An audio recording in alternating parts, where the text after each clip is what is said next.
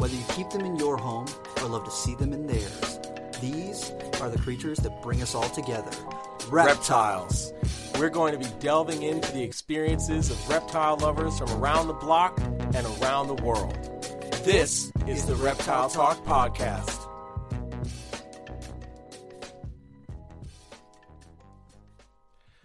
What's going on, guys? I'm Jeremy Turgeon from Brassman Reptiles. And I'm Rob, and I am keeping it real. So, how you doing today, man? How's things going? I'm doing good, man. I'm excited that we're starting this thing, We're man. bringing it back. Yeah. We're reviving it from the dead. From the dead. We're back. So, you had started this with Steve Tillis a few years ago, a little Yeah, while like ago. 7 years ago or so. Man, Yeah, I you know. guys were in We're front of the old. wave. Too Yeah, ahead too of your far time. in You're front ahead of of your the time. wave. Yeah. So we're reviving this. We're bringing back the Reptile Talk podcast just so that we can kind of delve into these experiences that people are having with reptiles. Yeah. Because it's like a lot of people having all these really cool experiences. They might get lost in all the stuff that we got going on. Everybody's got a high-paced life. Everyone's posting stuff on social media. And some of that stuff just gets lost. And one of my favorite things to do is to talk reptiles with people. Hell yeah, dude. Yeah, it was when Steve and I started this, like I said, 7-ish years ago, our thought process was like, hey, we're both two young guys that have had the opportunity to work with some bigger names in the industry. He had just started working with Eugene Bissett. I had already known Kevin for many years and had worked a little bit with Brian, and was like, hey, cool, like, we've got some, some stuff going on. cojones, Yeah. we can showboat around a little bit. And we just started bringing people on and interviewing them. And, we did well for kids. I was 20. Yeah. Going on 21. And that means, like, Steve was, like, 4, going on 5. Approximately. Yeah, we're guessing. But, yeah, and then he went to college, and I went to college, and then it was just too hard to continue to try to line up schedules and stuff. And now he's like getting his PhD and stuff. He's going to be a great scientist one day. He already is an amazing scientist, researcher, whatever. I envy him so much. But I decided to bring this back with Rob, and Steve will actually join us every once in a while. He's said that he would. So I'm super pumped about that. Steve is awesome. I've known Steve for a long time too, and he does some really cool stuff. So I'm excited to have him on too, and to really get this thing rolling. So to get things started, to just kind of like, if you guys don't know who Jeremy is or who I am, let's do a quick little intro, or let's talk about where you got your start. So where did you get your start when it comes to like keeping reptiles and doing Brassman Reptiles? Where did that all come from? So, oh boy. So we go all the way back to the 90s. No. Oh, goodness. No. So when I was like 7 or 8-ish, maybe I was a little bit younger, but I threw a temper tantrum in a pet store because I saw a fire-bellied toad, and I had to have it. And I was like, "Where's toad? I want it," And my mom caved, and I got the toad, and I was literally like hooked at that point. Also, growing up, like, oddly enough, my dad almost like would keep me from going outside all the time. It was like the paranoid of like being outside, and that like made me want to be outside even more. Yeah. And I was like, I'm like looking at bugs, and we had like praying mantids that used to like nest and stuff so cool. in this big bush by my house. So I would like be geeking out and find these like huge Chinese mantids and everything. It was like, oh my God, that's so awesome. So I had this toad for a little while. I wanted to start keeping other things, so I got my hands on some green anoles. And that was like the first lizard, like the first real reptile that I kept. And I accidentally bred them because I didn't know that I had a pair because I was a child. And then worked that into leopard geckos, started breeding leopard geckos, and then I was like, I want snakes. Like I had books on snakes. Obviously, was watching Crocodile Hunter. The natural progression. Yeah, dinosaurs are cool. Oh, that's Steve Irwin. He works with dinosaurs. I like that. Snakes are dinosaurs just without legs. I want snakes. We all go through it. Exactly. So it took my mom years before she let me get a snake. Like, I was on her for at least 6 years. At least. Like, I want a snake. Nope. She didn't want a snake in a cage in the house. Just wasn't her thing. And I did not take no for an answer.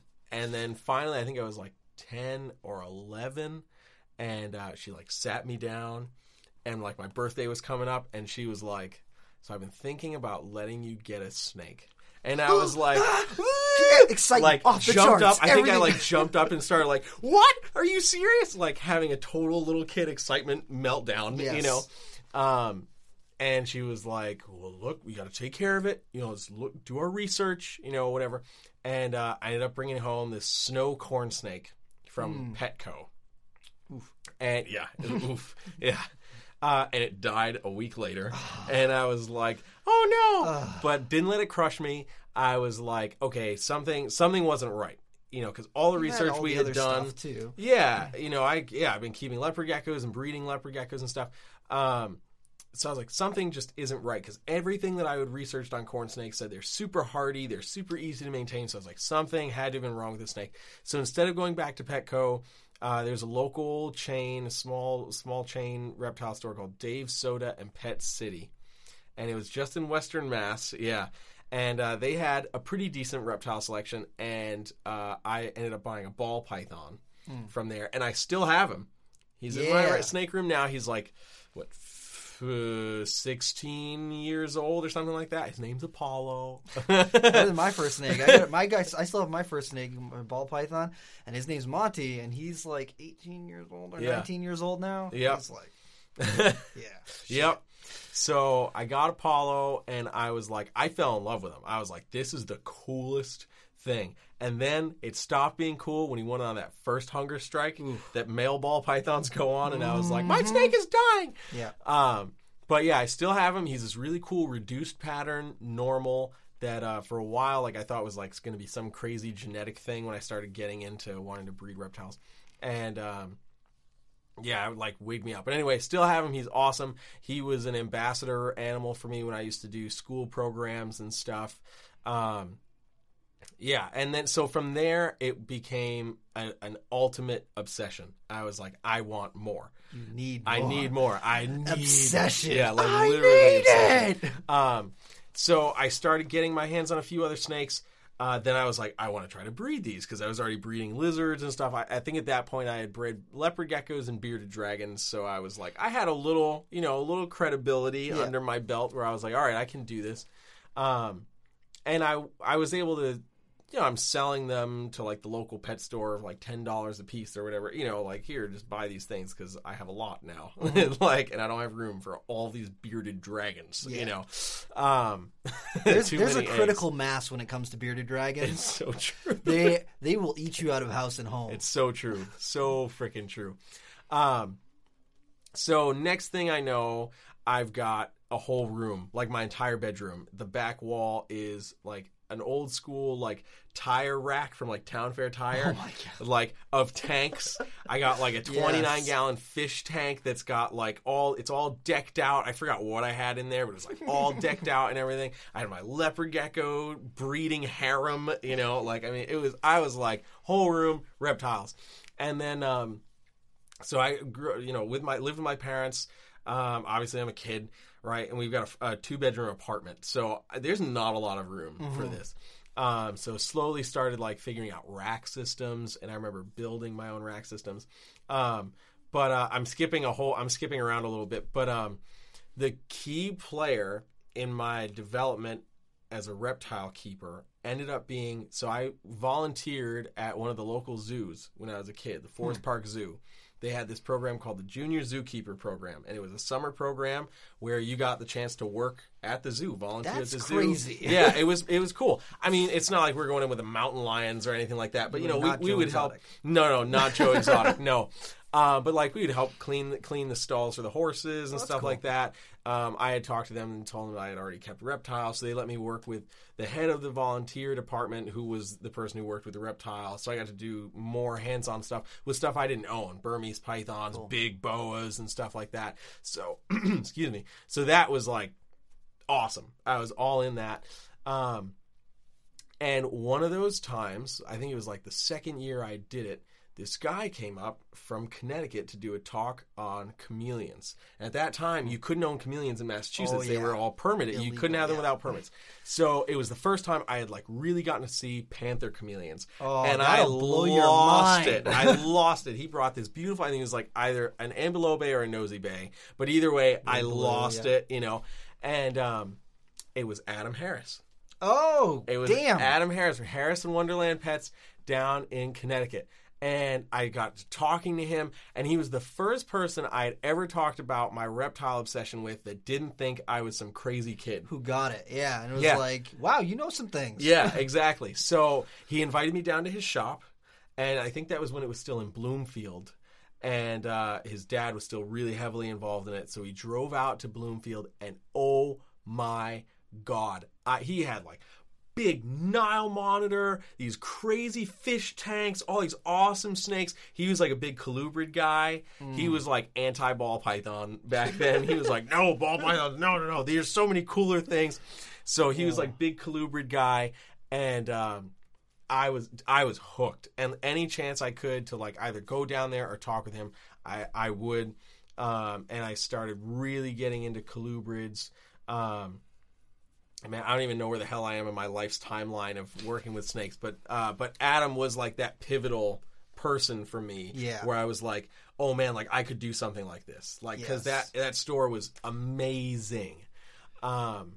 Especially when you're that young, getting into, because you go to Petco, you go to PetSmart, or your local like regular pet store, they might have like one snake, or they might have like bearded dragons or but like to see someone who's got a whole variety of different things, that'll blow your mind when you never see. Let's like go into your first reptile expo. That just like the first time I went to the Manchester Reptile Expo, I about lost my mind because of all the different species you saw there and all the people that were working with all these things that I just seen in books, and like being able to see those things in person is just like for the first time. Absolutely will blow you away. Yeah, so I get it, because my local pet store when I was growing up was called Tropical Treasures, and they had a labyrinth Burmese python. Oof. And they were like, I don't even know what this is. Some guy dumped it on here and said that it was a really expensive snake, and it was tiny, because I remember him being like, this is a giant snake, and then I would look at the cage and he had it in like a 4 foot by 3 foot by 5 foot enclosure with shelves in it and stuff. Yeah. And it would curl up on a shelf and it wouldn't even tip over, like go over the edge of the shelf. So it couldn't have been bigger than 6 or 7 feet long. But he was like, it's a big snake. You can't touch it. It's crazy. It's expensive.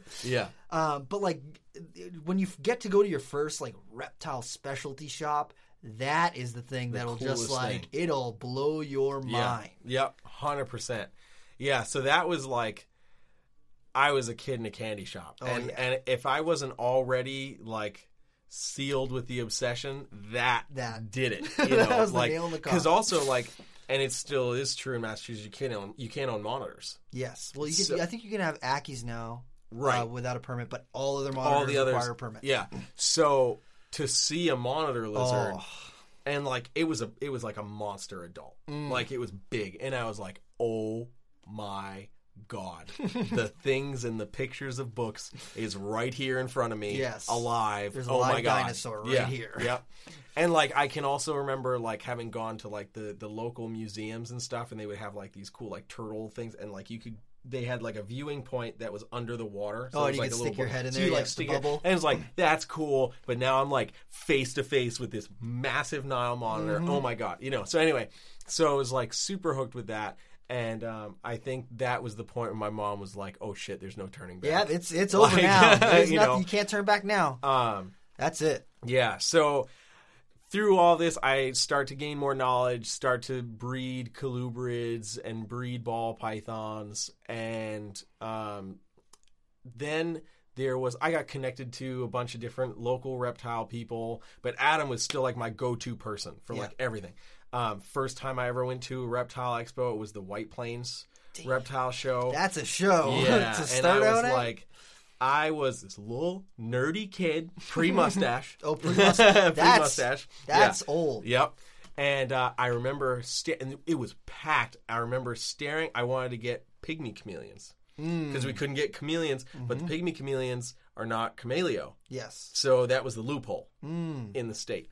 And I wanted to get one, and I'm staring. And and it was so packed. My mom does not do well in crowds. Oh yeah. So she had stepped back a little bit because the table was so crowded.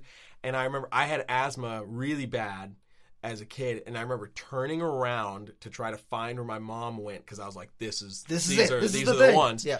And I was hit with a wall of people and blew a huge asthma attack, and had to be we got dragged off. And Bruce's wife actually brought us into one of the back rooms and got me settled down and everything. So we didn't have to leave the expo, thankfully.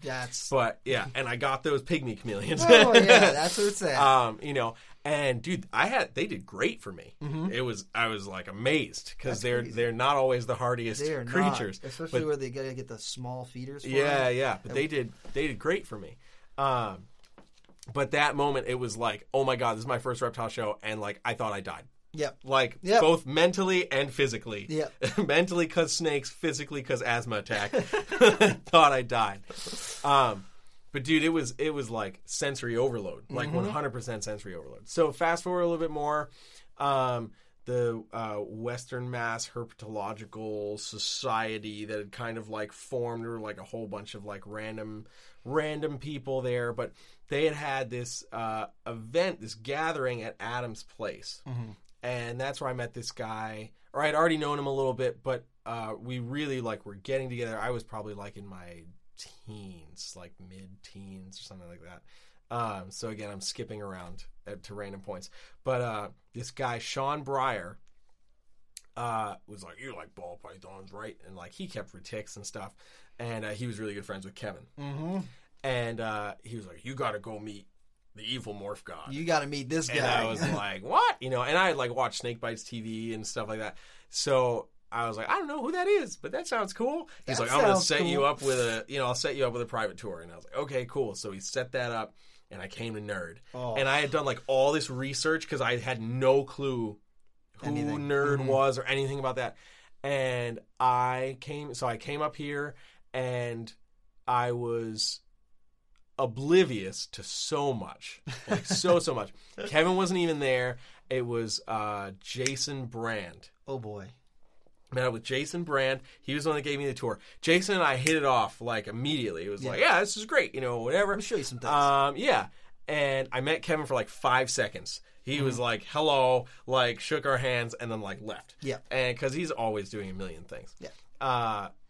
And I was like, all right, this is Kevin. Okay, that's cool. I didn't understand the full gravity of who he really was. Yeah. So I was just like, okay, it's a guy with a ponytail. Cool.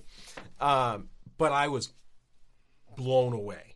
Oh yeah. By everything that I was shown that time. They still had the that calico tiger retic in the cave. Yeah, and that's when I saw my first in real life rattlesnakes. Yes. And everything, and I was like, I'm so sold on all of this. This guy's living the dream. Yeah. So so we have a great time, whatever. And Jason told us, you got to come back when hatchling season is happening and see what we, So okay, cool. So that happens, and then I was already breeding stuff and had some kind of understandings of stuff.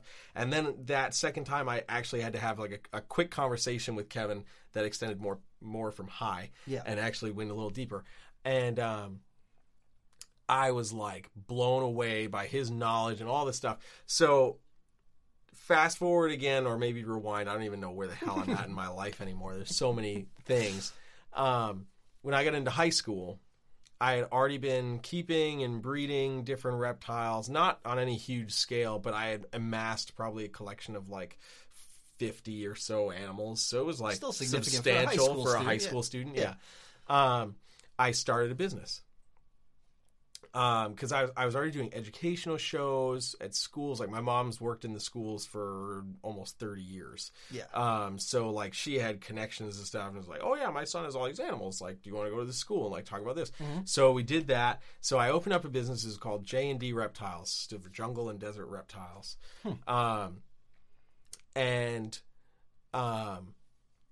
I was breeding corn snakes. I was breeding cow kings. I was breeding Honduran milks. I was breeding Pueblan milk snakes. I was breeding leopard geckos.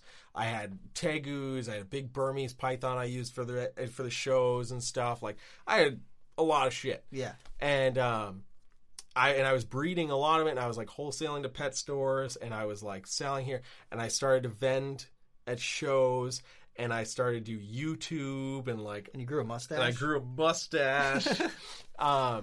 And so I had this business, J&D Reptiles, and that's when I was I was in it 100%. I was doing it full time. I was going to school, coming home, cleaning snakes, and my collection was growing from holdbacks from what I was producing to other animals I was buying. I think I had ended up amassing over 100 adult breeding animals. It was a lot, and it was like maybe 32 different species of stuff all in one room, like jam packed. Yeah, it was tight. And I ran that from my freshman year of high school all the way through into college. And then the person that I had put in charge of stuff, who had already been working with me for a couple of years, basically destroyed it. They wanted to help invest and maybe get a couple of animals to bump up some projects, and I was like all into it and couldn't find what I was looking for, and I was like, wait, because Kevin will produce it. I promise. Yeah. I had established a really good connection with Kevin, so I was like, I guarantee you I can get it from Kevin. Like, just wait. He didn't wait. He bought an animal from somebody over in the West Coast, and never quarantined it. And it came in, it was sick, and it killed off basically all of the ball pythons that I had. And I had like 60 plus ball pythons, like high end stuff. I had some of the first pastel fader double het lightning pieds. Damn. Yeah, that were like a thing. Yeah. I traded like probably 5 figures worth of reptiles and my soul to get those. It was a big deal. I had like spinner blast, het pied, female, like good size. It's like dying. And I was in college. Yeah. I'm in Boston. I'm living with you. Yep. With me. And I'm like, oh my God, he's like trying to drag my name through the mud, all this stuff. So eventually it came down to, I got to shut everything down. Yeah. Because ball pythons were my focus back then, and I didn't have enough extremely high quality colubrids or carpet pythons at that time to try to recoup anything. Yeah. And I'm in college, so like the money just isn't there at all, So that was the end of 2013. I had shut everything down, and it was the hardest fucking thing I had to do, because it was like 6.5 years I've been running this business without fail. I had amassed this huge following on social media, is like 6,000 YouTube subscribers, and like all this stuff I was putting out, at least one video a week. It was great. And it all came crashing down, and I got to a point where I had like a mental break, and I like erased everything. I deleted everything, the old YouTube channel, everything. I was like, I need to stop this. Yeah. And I went from that 120, 150 adult breeder animals down to like 12 animals. I sold everything because I was devastated. Yeah. But I was like, I still need to keep this. This is such a part of my life. I can't get rid of every single thing. So I kept those things, and I lost some great relationships I had with certain people because of it. And it was a big freaking deal for me. So anyway, I moved back home after college, and I got a teaching gig. I went to school for music, for those of you that don't know, as a trumpet performance major. So I went to school for music and was like, of course, hey, I'm a musician. I can't get work, because I didn't finish college, so I don't have a degree. I can't get a regular teaching gig, whatever. And I didn't want a teaching gig, but ironically, I got a teaching gig at a private music school in my hometown. And that became my full-time gig. I took everything on that they offered me, from outreach to private lessons to music production classes, like everything. I took as much on as possible, and started to make good money, and was like, okay, I think I'm in a place where I can reinvest and get some animals that I think are cool. Yeah. The market had certainly changed so dramatically. Yeah. And I started getting really heavy into carpets, because I already like carpet pythons, and then there were so many brand new things that I just lost touch of. Mm-hmm. It was suddenly like, oh my God, that's amazing. What is that thing? And affordable. So I was like, I want that. So I started, I think that first major investment was with Mike Curtin. Yeah, I love Mike. An Ocelot Jungle Jag female. And it was already like a year old, so it had size. It already really gone through a lot of that color change, and I was like, damn, bro, like I gotta do it. That was $1,000 right out. And I was like, I don't even care, bro. Like, this snake's worth I'm in it. You know, I'm so in this right now because I love that snake. So anyway, so fast forward a little bit, I've amassed a few more animals. I went from those 12 animals to maybe like 25-ish or so. So I started to get a few things. And then I go to Tinley. Yeah. And that was like, damn, I'm spending money. I didn't plan to. So the Brassman Reptiles thing actually came from that Tinley. I think, what the hell was that? Like 2016 or 2017? I think it was 2016. And I'm at the US Arc auction. And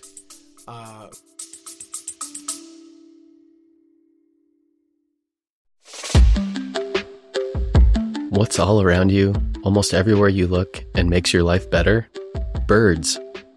Learn all about these beautiful creatures in this wonderful new podcast called Birds of a Feather Talk Together. Two experts guide two newbies on their journey to learn more. Mallard ducks, ivory-billed woodpeckers, Hawaiian honeycreepers, blue jays, cardinals, sandhill cranes, and more. Each week we discuss a different bird and walk away with a better understanding of the birds all around us. Oh, and we have a ton of fun doing it. Listen now. You're going to like learning about these birds. I guarantee it.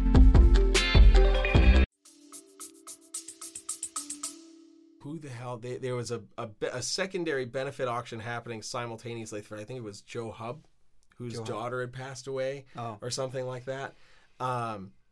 And I may have drank a little too much and raised my hand a little too many times. Oh, man. But anyway, so I bought another Ocelot Jungle Jag for a good price, like under $1,000. Okay. And it's like, and it was mint, like a perfect female. And Phil Goss, who I had known, I had plenty of conversations with over the time. Love Phil. Was like, sold, thank you, Brassman, because he knew that I played trumpet. Yep. And I was like, oh, I like that. I am the Brassman. Yeah, that's right. You know? So I had started to amass more animals again and was like toying with the idea of not necessarily starting a business, but giving myself some kind of entity name. So it's not just like, I'm Jeremy Turgeon and I have snakes. Yeah. You know, like I wanted to give it some kind of identity, and Brassman Reptiles just like stuck. And I was like, that's cool. And that's pretty much where it came to. And now we come up to modern day, and now I'm here in New Hampshire. Working at Nerd as the manager. I have like 100 animals. Yep. Again, you just saw my snake room. Some incredible animals. Oh man, I'm like, don't let him fool you. Oh man. So now I'm working with a lot of carpets, primarily jungle carpets and Brettles, Borneo shorttails and bloods. Which my previous relationship with blood pythons was not awesome because it was with a big imported male that just hated everything. Guts, yeah. Bit my mom in the face, kind of like evil male. You know, I laughed at my mom about that bite. I told her not to touch it, and she touched it. So I've got those. I got Amazon tree boas, ball pythons, some leopard geckos, Pituophis. I don't even know. I've probably got like 12 or 13 different species now, with some ideas to get a couple more things, but my room's pretty much maxed out at this point in time. Oh, reticulated pythons. Berms. Those will max out your room. Yeah, very quickly. But like one of my quote crowning achievements as I was kind of coming back into things was producing one of the first, if not the first, Super Tiger Orange Ghost Stripe reticulated pythons. She's she'll be 3 years old next month. So I think if anybody else had her beforehand, I think it was Jay Brewer. I think he might have produced one just before I did or just after I did, and then Shane Costello produced another couple of them. But like she was one of those first, and that for me that was like huge because I was like, oh man, I'm back. I did it. Yeah, I'm back, baby. Yes. You know. And then this past season produced Coral Glow Leopard Mojave Hypo, which to my knowledge is the first in the world. So just trying to get back into it, give myself a little bit more credibility, and certainly working at Nerd helps a bit with that. Yeah. But yeah, okay, so that's my super long story. The full unabridged version. Sorry, I'm long-winded. No, that's what people need to hear to get a frame of reference for who you are and why you're doing this, because there's a lot of people who come and go, and I'm sure you've seen, as I've seen, there's a lot of people who come into Reptile, start flashing money, start buying things, and then in a year they're gone. Yep, they are not with it. But there, for the people like you and me who have been around and doing this our whole lives, there's a lot going on that just doesn't get talked about or just goes behind the scenes. And there's a lot of places. I love listening to podcasts like, From the Ground Up, the people over at Morelia Python Radio. I love listening to all those guys and the different experiences on their shows that they kind of get to talk about with people. But a lot of those are, they're talking about the care and all the stuff behind that sort of thing. But I think that the experiences from some of the people who you get to meet along the way are just as interesting as the care for the animals. The Very animals true. Get you into it, but the experiences are what really keeps you around. 100%. So what's your story, Rob? Oh my goodness. So how long do we have? How long? Okay. We got long enough. So when I was young, really, really young, but before I could walk, my mom actually had pet tarantulas. When she would go to meet my dad at his school, the bus that she would take there would get there before he would get out of class. So she'd have to wait around for a half hour or an hour or something. So she would go to the local pet store and just kind of mill around. And, you can only look at cats and dogs for so long before they kind of get bored. And you got to look at other things. It's true. So the back of the store would have this weird reptile and weird animal section. And she would go in there, and they always had weird spiders there. They have red knee tarantulas, they have pink-toed tarantulas, they have bird eaters and all these weird things. And when my mom was little, she actually had an alligator.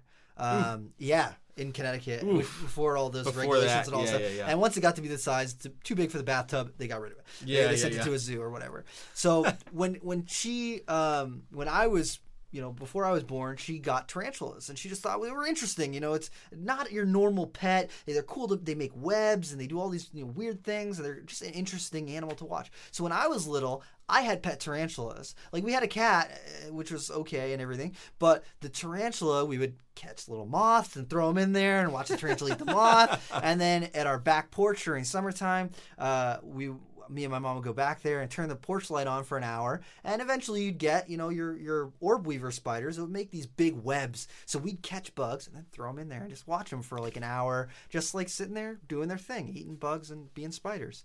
So when I was little, I was super, super into spiders and tarantulas. And naturally, when you're into spiders, you want to go out and find spiders in your yard. And while you're out there, you might see salamanders and garter snakes and all sorts of weird stuff like that too. So when I was young, and you're just trying to learn and experience things, lots of little kids are into dinosaurs, and you get into all these weird things. And I was just so fascinated with reptiles and spiders, and that was my thing. When I would go to the library or do anything, if there was an option to read about spiders or snakes or lizards, I was there for it.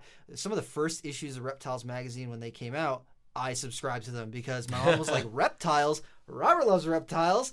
I got to get that. So when a lot of kids were doing their summer reading and reading fantasy books and all this stuff, I was reading Rainbow. Yeah, for reading Rainbow and stuff. I wasn't interested unless it was reptiles or dinosaurs or something like that. So from the moment that I could read, that I could watch programming, it was all reptiles. It was just everything I could find about reptiles. I was enveloped in it. I've had a hard time getting interested in things that weren't reptiles. To the point where when I had to do vocabulary, you remember when you're in elementary school and they do vocabulary words? Yeah. And you got to, write sentences about, this, use this word in a sentence. Yeah. everything I wrote about was reptiles. I had to make it about reptiles to make it interesting, to the point where my teacher sent a letter home to my mom and was like, I understand that Robert's passionate about reptiles, but he can't use every word about reptiles. There's some words that just don't relate to reptiles in any way, so he can't use it. And after that I was like, I can't do this. I just like couldn't figure out a way. My brain just worked through the way of reptiles. So when I was little, I was just like so enamored, and like when you're little, people ask you all the time, what do you want to be when you grow up? What do you want to be? And in Reptiles Magazine, they had a thing where you could have a job where you work with reptiles. And I was like, you can make a living working with reptiles? So the number one thing on there was like herpetologist, where you can study reptiles in their natural habitat and record data and blah, blah, blah. And so when people would ask me what I want to be when I grow up, I'd be like, a herpetologist. Yeah. And from a 5-year-old or a 6-year-old, people don't expect that. And then they'd be like to my parents, why does he know about herpes? And my parents, no. And then I would be like, no, it's not whatever you think it is. It's about, he wants to study reptiles and snakes and lizards. Yeah. That's what he wants to do. So I was just like fully in. I needed to be around snakes. I needed to learn about them. Every book I could get at the library, I would ask the librarian constantly if they could get in new books about reptiles, Audubon Society books. And like, my dad is not from the United States. He's from the Caribbean.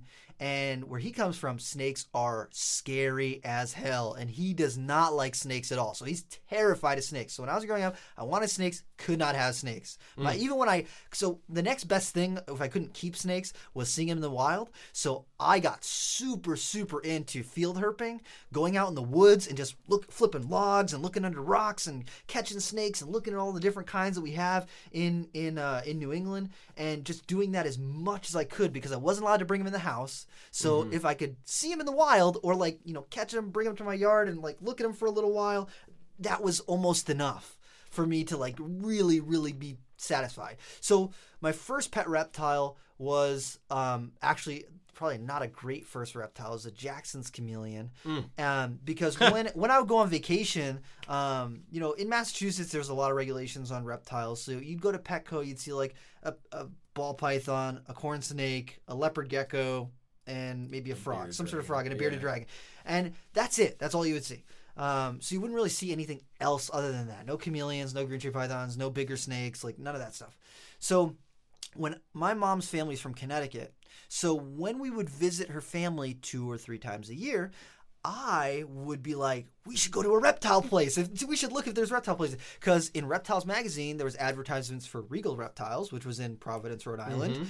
And then when we got to my grandparents' place where we would stay for a weekend or a week or whatever, they had a small pet store there that was called the Life Gallery.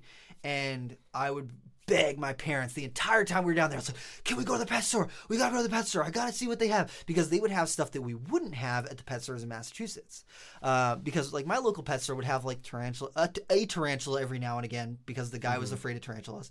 Or they would have like a garter snake or a green snake. Or he never had like a big reptile section. He was always more of a bird and fish guy. So he had a big fish section. He had a macaw that he would carry around with him.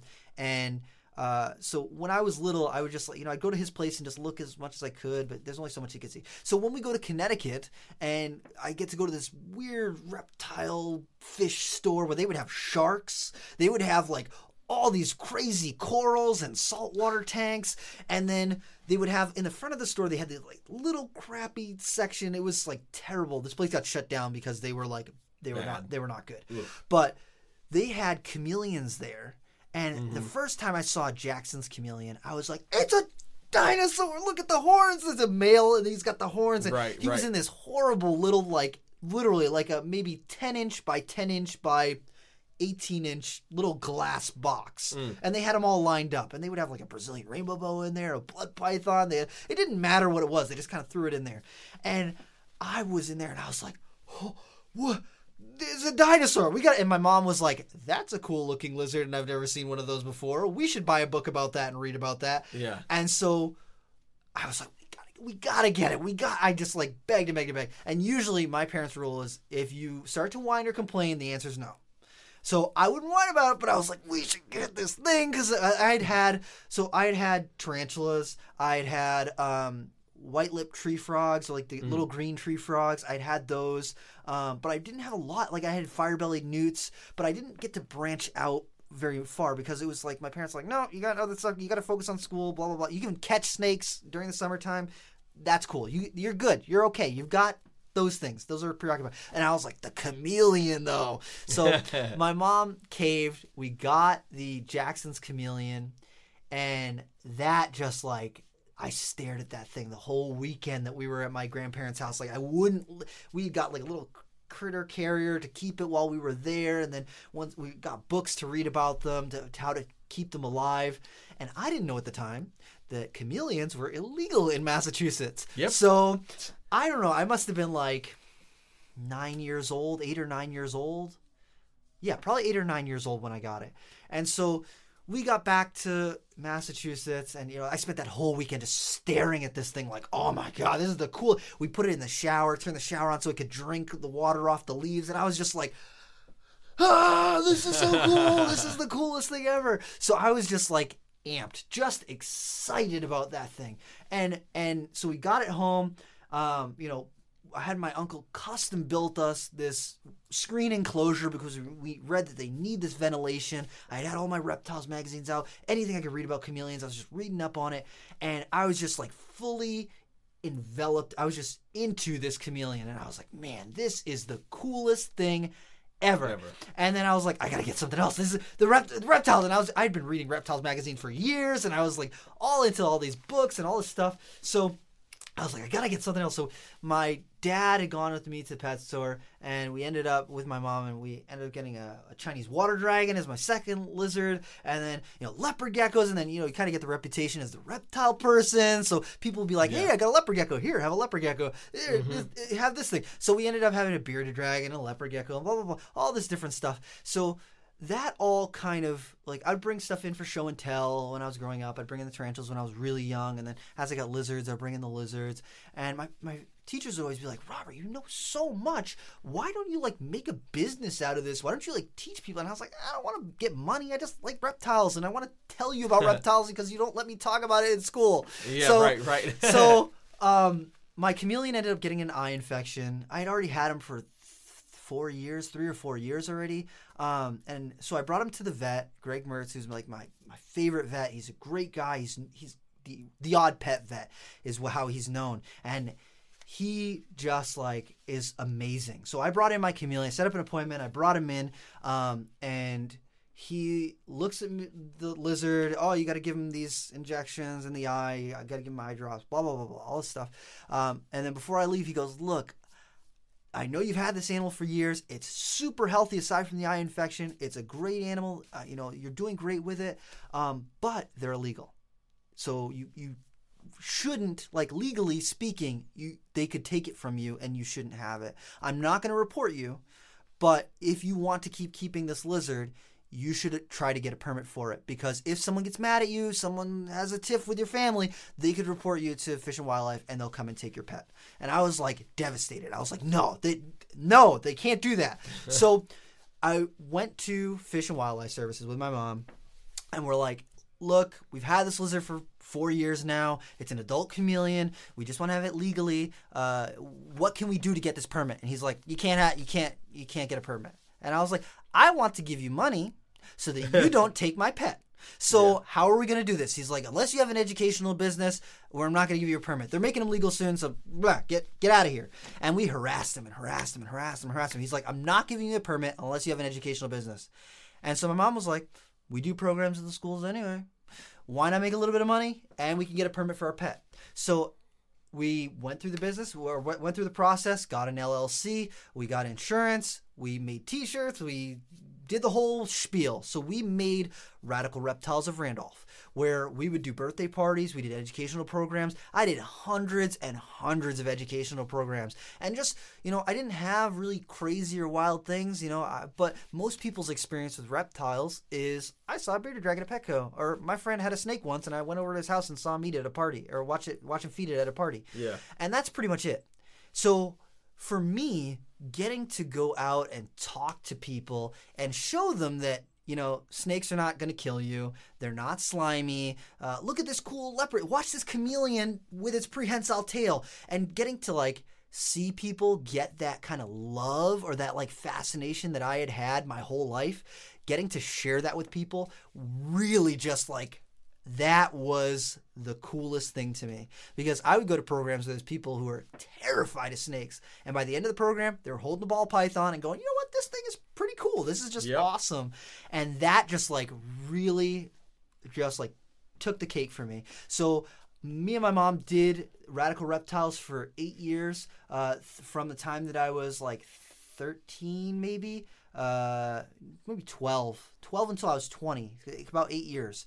So we did the Boston Public Library system twice, where we did every library in the Boston Public Library system. So all the libraries in the Southeast Massachusetts, we did every single one, an hour-long program where we had hundreds of kids showing up to learn about reptiles. And what the libraries would do is they would set out reptile books or weird animal books. And when we came in, they got to see the animals in person. So getting to share that with kids who are excited about reptiles and parents who were like, it was just like, that was super freaking cool to me. And then I would go to reptile expos, but I wasn't able to convince my dad to let me get a snake until I started high school. Because like my dad was like, no snakes. To this day, he's still never touched a snake willingly. He will not touch a snake. And so I wasn't able to convince him to get a snake until I was like just starting to go into high school. So I was, I'd had bearded dragons, I had water dragons, I had leopard geckos, I had all these different things, but I was just like, I love snakes so much. I had done so much research. As soon as we got the internet at my house, because we didn't have internet growing up because that wasn't a thing, but as soon as I got the internet, kingsnake.com used to do chats on Saturday night where all these weird reptile people would gather in the reptile chat room. Mm-hmm. God forbid you log into the cat chat room accidentally and everyone's going, meow, meow, meow. And I'm like, what is going on? This is not reptiles. But everyone would gather. All these people from all these different parts of the United States would get together in the King Snake chat on Saturday nights. And that was my opportunity to just talk with reptile people and just have some reptile talk where we could just like talk about everything, all these things that I couldn't learn in a book, all these people who had experience breeding reptiles where I couldn't do it, or people who had got to keep these weird things that I didn't get a chance to keep. And I could ask them, hey, how do you keep that thing alive? How do you breed that thing?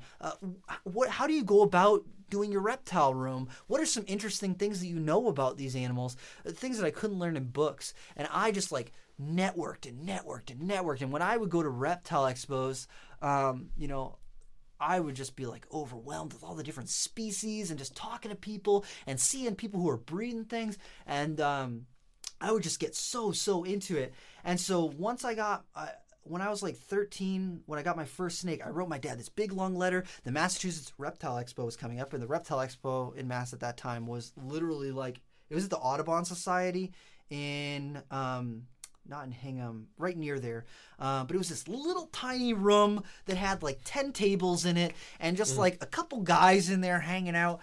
And they, one guy there had a ball python. And it was like a black-back ball python, all striped down his back. And I was like, that thing's awesome. It's so cool. And I had written my dad a letter, and I was like, look, I've kept all these other things. I'm trying really hard in school. You should let me get a snake, and I'll keep it in my room, and you never have to see it, and you don't have to touch it or do anything. I'll take care of it, blah, blah, blah. And my dad had sat me down. He's like, you can get a snake. And I was like, yeah, but he's like, it can't be expensive, gotta take care of it, blah, blah, blah, blah. And I found out later down the road that night when my mom came home from work, my dad was sitting in his room like crying. And my mom was like, what's wrong? Did you get laid off? Like, what did you get? Did someone die? And he's like, no, I told Robert he could have a snake. I can't have a snake in the house. I can't take it back now. I said that he could have a snake. And so I went to the Mass Expo. I got that snake. It was $75, and I was just like over the moon. And I was I'm going to set up the cage and do this and do that. And I was just like so into it. And I was just like over the moon. And so I could use the snakes in the programs and blah, blah, blah, and all this stuff. So I was just like so excited about that. And then 6 months later, I was saving up my money. And one of the times that we had gone to Connecticut, we stopped at Regal Reptiles, which they had like tons of stuff. And they went from the first time I went to Regal Reptiles, they were in this like little tiny room, and they had racks to the ceiling. And I was like, hey, do you guys have blood pythons? Because I've been reading about these things, and I think they're the coolest freaking snakes on the planet. Tell me you guys have some of them. And they're like, oh, yeah. And it was the guy Troy who worked there, and he was like, yeah, we can bring one out. So he pulls down a couple like little tiny shoe boxes, and he's like, you know they bite, right? And I'm like, I know, I've read everything about them. I know that they bite. I know they're horrible and they're nasty, and I'm in love with them. So I'm like 13 years old or something stupid like that, 10 years old or whatever. So I scoop up this blood python, super, super gentle, and the thing is rigid. It's just angry. It's so kill. Pissed. Yeah. And he's like, just be careful, they bite. And my mom is like, be careful, Robert, they might bite you. So I'm sitting there holding it, and it's like, it's not moving. It's got the tongue half out. It's pissed. And I'm just like sitting there holding it. I'm like, yes, I'm freaking holding the blood python in my hands. I just saw these things in line, and they're just the coolest things ever. And I was so in love with it. Yeah. And I was holding it and just hanging out with, just experiencing that.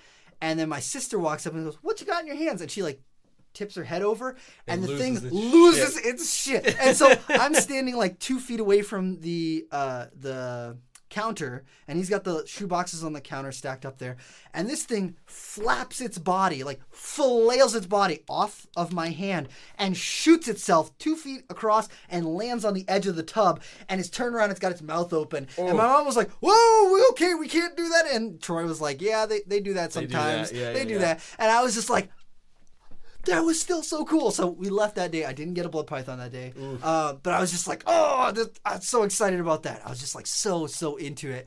And I had gone back to Regal Reptiles a couple of years later, and they had bought out a big warehouse where they had a big tortoise area, and they had a big monitor enclosure, and they had all these areas where you could look into these glass, they had 10 gallons behind a wall, and you could see into the enclosures to see kind of what they had available.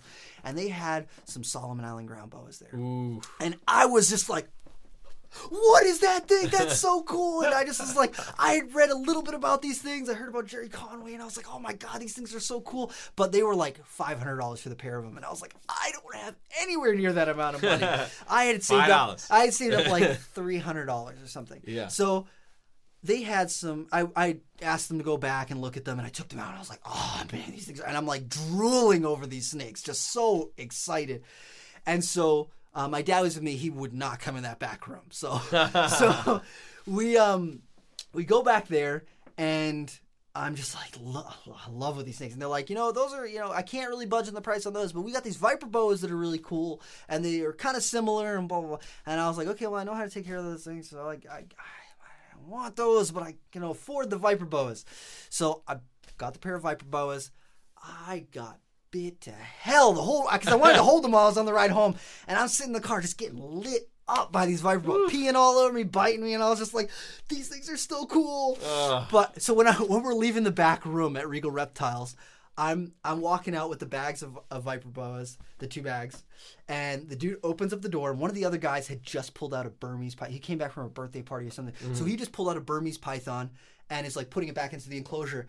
And the dude, Sean, who was helping me out, who run Regal Reptiles, he saw that my dad was standing outside the room, and he looked in, he saw the Burmese python, and he saw my dad's face was like white. Because he was just like, oh my God, that's a big snake. And Sean goes to me, oh yeah, it's only gonna be like 6 months until these are that size. And I was like, shut up, don't say that. He's not gonna let me buy these snakes. He's not gonna let me take them if he thinks they get that big. And he's like, and my dad was like, oh no. And I was like, no, they don't get that. These are adults. They're a foot and a half long. They're tiny. It's okay. We're cool. And so I was just like, oh my God. So, I brought the Viper boas home, set them up. They wouldn't eat for me. I tried geckos. I tried everything I could possibly think of, scenting with frogs, everything. I couldn't get them to eat. So I'd been saving up my money, And so I'd saved up like another $150 or something. And so I called up Regal. I was like, look, guys, I've had other things. I've done all my research. I cannot get these things to eat. Can I bring them in and exchange them or return them or whatever? And they're like, we can't return them, but maybe we can work something out. So I bring them back down there, and I was like, I really fell in love with those Solomon Island ground boas. I think I can work something out with those. And they're like, if you $150 more, that was like the exact amount of money that I had. I was like, sold. So I gave them the Viper boas, got these Solomon Island ground boas, and I was just like, these things are so cool. Yeah. So that just like really, and then, from having one snake to then have 6 months later getting 2 more snakes, and then just the can of worms is open. I'm getting all these snakes. I'm getting all these different things. I kept a bunch of different stuff. I bred a couple things, some ball pythons and stuff. But breeding was never like crazy my focus. But I knew how to, like, I read everything you could possibly find on breeding boas and Amazons and blah, blah, and all these different things. So throughout going to expos and stuff, I met this guy, Jason Chapman, and he was talking, he was like, saw me at the expo, he's like, hey, you know a lot, like a real lot about a lot of different things. Would you want to like work at like run a pet store for me? And I was like, dude, give me 2 weeks notice and for my job, and I will run this pet store for you. I don't care, because he had been breeding stuff for years and years and years. He was super into blood pythons. I love blood pythons. He had Borneo shorttails, Sumatran shorttails. He had Amazon tree boas, and I was just like, he is doing it. He's like, and he's tattooed and all this stuff. So I was like, this guy gets it. He's cool. So he like had reached out to me and was like, because he knew me from the online forums and from chat rooms and stuff. He was like, you know a lot. I want someone who knows a lot to help run this reptile store. Would you be interested in doing that? And I was like, dude, let me know, and I am in it. Yes. So he bought a building, and at the next Reptile Expo, he saw me and he was like, dude, it's happening. I'm building this reptile store, and if you'll run it, I would like to have you run it. And I was like, dude, this is what my life has been leading, because I was working in a kitchen. I just had a bunch of snakes in my room. I was just like, just doing my thing, and my educational business had shut down because my mom had moved temporarily to Arizona to work at a hospital down there. So I was just like, was going to college and all this stuff, so I couldn't run the whole business just by myself, and I had other stuff going on. So I was just like, I couldn't focus on just that. So I helped them go there, do demo, renovation on the building, and then moved up to Maine and helped them run that store. And we bred a lot of stuff there. I bred hognose snakes there. I bred Sumatra short-tailed pythons there. I helped them breed boas there. We bred Amazons, all these different things. Kind of learned how to, run a pet store, it was just me and like, we had one person else helping out as well. But it was pretty much just me and him breeding all the rats, feeding all the snakes, taking care of everything, breeding everything, and just kind of, trying to do stuff. And we vended expos. We did White Plains. We did Manchester. We did the Mass Expo. And like just networking and branching out. And, to meet up with where I'm going today, when I first started kind of venturing out and trying to network with people, the nerd forums, New England Reptile forums online, was someplace where I could talk about blood pythons, because on King Snake, no one cared about blood pythons. They weren't interested. They're like, those things are nasty and they pee all over you and they're horrible. And I was just like, I can't find anyone who's into blood pythons. But Kevin's girlfriend at the time, Kara, was the blood python woman. And she was just like into it, and she loved bloods and she still loves bloods and short tails. And so one of the first times that I came up to Nerd, she was like, you got to see this. I got some really cool blood pythons hatching out. And I was like, geeking out, and she brought out this like little tiny box with vermiculite in it, and there was little baby blood pythons poking their heads out, and I was like, this is so fucking cool. This is the coolest thing ever. And so I was like 17 or 18 or something, just after I got out of high school. And so as soon as I got a car, as soon as I got my license, every penny that I made was spent going up to Nerd, because she was, she's Kevin's girlfriend, so I got in with the guy. So, that's how I met Kevin. One of the first times I met Kevin, you know what he freaking did? So she's like, hey, this is Rob. He's really into blood pythons. And I was like, it's Kevin McCurley. Oh my God, this is so crazy. He runs New England Reptile. I've seen your Reptile magazine. I was like geeking out. And he's like, she told me that you play guitar. And I was like, yeah, I play guitar a little bit. I was like taking lessons when I was younger. And so he hands me his like really, really nice flying V guitar. He's like, play something for me. And I was like, oh crap. Oh no. Cause he's like, he's got his own band. He shreds up and down the freaking thing. And I'm like, okay. Like doing power chords and stuff. He's like, oh no, you got to practice this scale. And he just like whips out the scale and he like makes me do it. And then he's like, now do it again. Now do it again. Now do it again. Do it again. And then he's like, okay, now just keep practicing that. And then pretty soon you can start just like playing a little faster. And I was like, oh my God, I'm a fucking idiot. Why did I do this? And but through that, I kind of like got to know Kevin. And I was like, Kevin, look, if I come up here, just let me clean some things. I just want to, I don't have experience with big snakes. I had ball pythons, short tails, bloods, and like a couple of Amazon tree boas. I didn't get any experience with like bigger things. So I knew a lot, and when he talked to me, he knew that I knew things, because when he would reference things, I could freaking talk about it. Mm-hmm. And so he's like, okay, so you're not an idiot. Yeah, you can come clean stuff. So I would, every time that I could, I would just drive up to Nerd. It was about an hour from my home. So I would drive up there and just be like, what do you guys need cleaned? I'll clean whatever you want. So I started out doing baby ball pythons, and just like, because I was geeking out about bumblebees and all these stuff, and I was just like, seeing a piebald in person, I was like, that's so cool. Right. So, because they weren't everywhere. It was like, Nerd had them, right, and right, big exactly. breeders had them, but you didn't see them at expos or anything. Yeah. So I would just go there and I'd be like, what can I clean? What can I feed? Have me do something. And he would just pick out stuff for me to do, and I would do it. And eventually I worked my way up. I started showing him, hey, I can work with big snakes. So me and his old manager, Andy, and some of the other guys there, we would clean big snakes, because I knew that I wasn't going to get annihilated by the big snakes. So I got experience working with those. I did stuff with monitors, ball pythons, whatever he needed me to do, I would do it. And then also, he used to be really cryptic online. He wouldn't post anything. He posted like one thing, and then that was it. And he didn't really post a lot. So when I would go there, I'd be like, hey, is it cool if I take pictures of some of this stuff and then share it all? I'll make sure everything's tagged New England Reptile, but people need to see these awesome things that you're working with, that you're doing.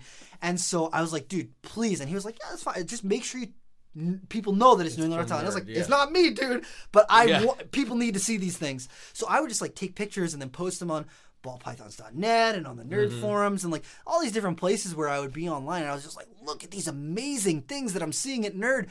So cool. And so, that just kind of like solidified my kind of relationship with Kevin, and just kind of learning from him, because he knows so much. And, I had already had a really great base of knowledge just from talking to as many people as I had networked with and learning things. But there was still so many things that I learned from him and just being around Nerd. And then when I worked in Maine with Jason, I learned so many different things. And so all that kind of has built up to this point now where, I've gotten to work with some of my favorite snakes in the world. Like, most of my focus right now is blood and short-tailed pythons. And those are just my favorite. Like, I love them so much. And then something that I've always strived for since I was before I could even keep snakes, was scrub pythons. Because I just would see pictures of bar neck scrub pythons. I'm like, that is the most beautiful snake on the planet. Those are just like up there. That is my dreams. If I can't have venomous snakes, those are my dream snakes. Yeah. And I knew that they got big, like too big for me to have in my house with my parents. So when I was younger and going to expos, when I was living at home, I wouldn't buy them, because I would see them at expos every now and again, and they'd be cheap, like $150 or $200. And I would have the money, but I have so much respect for scrub pythons that I always told myself, if I get scrub pythons, I don't want to have to get rid of them because they get too big, or my living situation won't let me have them. I'm not getting them until I know that I can do this, that I can keep them, and that I can give them the life I think that they deserve. So I didn't get scrub pythons until like 5 years ago or 6 years ago. And I got my first girl, Janet, from Nerd, and Andy, the guy who was running Nerd at the time, he knew that I was super into him, and from volunteering and working with retics, he knew I can handle a big snake and all that stuff. But when I was in Maine, I had my own house that I kind of had situated where I had a big room and I could have my reptiles in there and everything. I had a big 6-foot cage where I black tree monitors and all this stuff. So when he got those baby scrub pythons, and he called me and was like, dude, you need to come down to Nerd right now. And I was like, I'm working today. Like, I'll come down soon. Like, I'll plan a trip or something. He's like, no, you need to come down like in the next couple days. You need to be here. There's stuff you need to see. And I was like, okay, dude, because like they would hatch out cool stuff all the time. And I would talk to Andy, and he's like, when he would hatch cool stuff out, when I would come there, he's like, you got to see this and see this and see that. And when I came to Nerd, he was like, go down to that rack over there and look at the shoeboxes in the bottom of the rack. And I was like, what is it? He's like, just go look. And he walked away. So I pull out a tub and I look at it, and it's this like little noodly thing, and I like open up the top, and I'm like, are these baby scrub pythons? And he's like, we got a whole clutch of baby barneck scrub pythons. And I was like losing my mind, because he had a really big barneck scrub, but you couldn't like touch it. He could hold it, but like if I had tried to hold it, it would have not killed me, but it would have been really nasty. Yeah. So these baby scrub pythons, I was like, oh my God, I got to get one of these things. And he's like, I knew you were the person who, when these came in, I knew that you had to come down and get one. And I was like, whatever you need, money, take it. I need one of these babies. And so I got a baby Barnex scrub python that day. Her name was Janet, and I've had her, and she's like, I love that snake to death. And I still have her. She's 5.5 years old now. And for me, that's just like the pinnacle. They have such intelligence, and when you're working with them, you can see that they're working things out. And so aside from education and doing that sort of stuff, scrub pythons, they just take the cake for me. They just really, I'm enamored with that species, or with those species of snakes.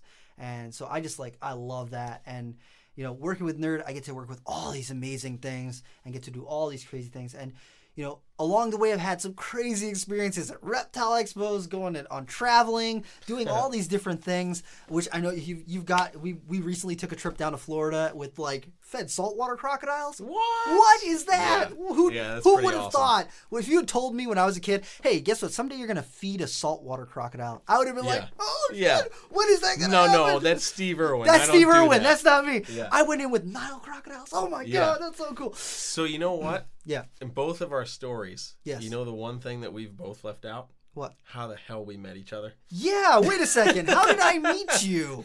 Wait, where did you come from? I don't even know. So we both grew up in Massachusetts, though. Yeah. But like opposite sides. Opposite sides. Super, like 3 hours apart. Yeah.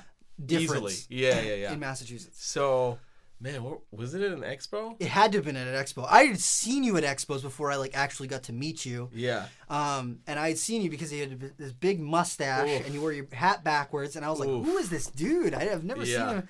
Like I don't remember him being around, but you were like in it, talking to Jungle Jewels and those guys about all their bearded dragons and about the ball pythons that he was breeding. And, you know, you were with Brian, and like I had met Brian at the White Plains Expo, and he would only bring like a couple staff members. So just talking to Brian from his YouTube, and Brian Barczyk from his YouTube and like online and stuff, I was like, dude, if you want help at the expo, like once I do my once around and I'm not buying anything, I usually just walk around and don't do anything. So if you want help, I'll help you sell snakes. I'm totally cool with that because I know you have really great snakes, and I'll help you sell them. And he was like, if you'll do that, that's awesome. So I would help Brian vend there. And then I saw you at Brian's table, and I'm like, okay, if he knows Brian, he must be good people. He's cool. And then I would see you at mass things. Yeah. And then I was like, okay, so he's like, He's around. He's around. I know. Yeah. But like, I don't even know if I could pinpoint the exact moment when we met. We actually met. We bumped into each other at expos and stuff. It was probably at Brian's table.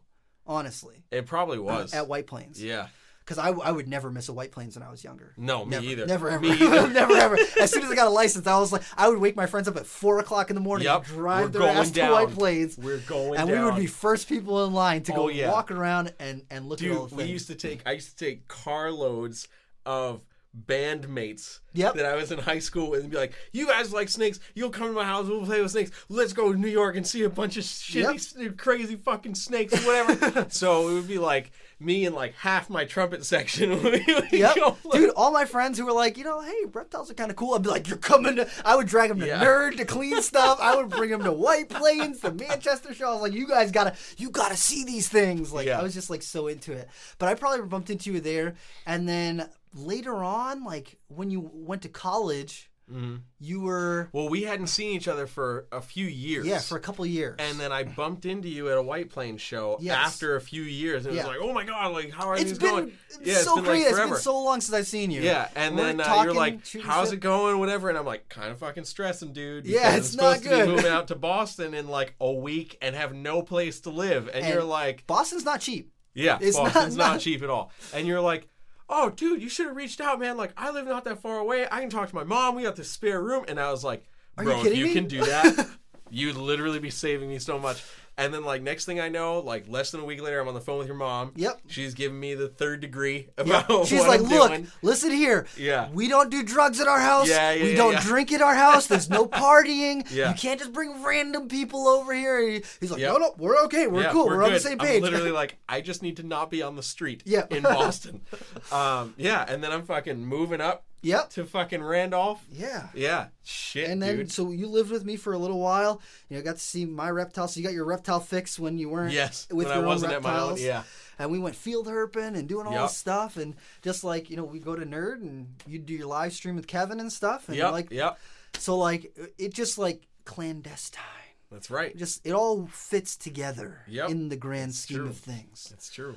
And so, I mean, I guess the rest is history. Like I've always got along really well with you, and I love that you're doing your music thing, and it's just we're in my recording studio right now. We are. We're in his recording. This would not be as great sound quality if Jeremy wasn't doing what he was doing. And I don't know what I do, but I do things sometimes. Yeah. I got personality. Yeah, man. I got a face for personality. I thought you had a face for radio. I do have a face for radio. That's why we're doing a podcast. The Reptile Talk podcast. Oh, man. That is funny. So, I mean, that kind of brings us towards the end of our thing here. So yeah, man. Thank you guys for tuning in. Make sure that you check out our Instagram. It's reptile.talk on Instagram. We're going to be posting lots of cool stuff as we're going through and doing interviews and talking with people. We'll be posting images to go along with that so you can keep up with what we're doing. And, you know, it's been a pleasure. Yeah, man. So where can people find you if they want to see your individual stuff that you're doing? Okay, so if you want to follow me on Instagram, you can find me at Brassman Reptiles. If you want to see my music stuff, you can go to JT Music 1092. You can find me Brassman Rep on Twitter. And Brassman Reptiles on Facebook and all that stuff. How about you? Awesome. So if you can find me, or if you want to find me, you can find me on Instagram at RobIsCreepingItReal, because I'm constantly creeping it real. On Twitter, on Twitter, you can find me at RobIsCreeping, because I guess it's not real on Twitter. And that's pretty much it. Don't add me on Facebook. Damn, yeah, you'll be in limbo for the rest of eternity. Yeah, friend request limbo for the rest of eternity. I'm actually closing in on the 5,000 cap on friends, and I usually only post stuff so my friends can see it. Oof. So don't add me on Facebook. Don't do it. But don't do it. Make sure you're following the Reptile Talk podcast, and thank you for tuning in. See ya.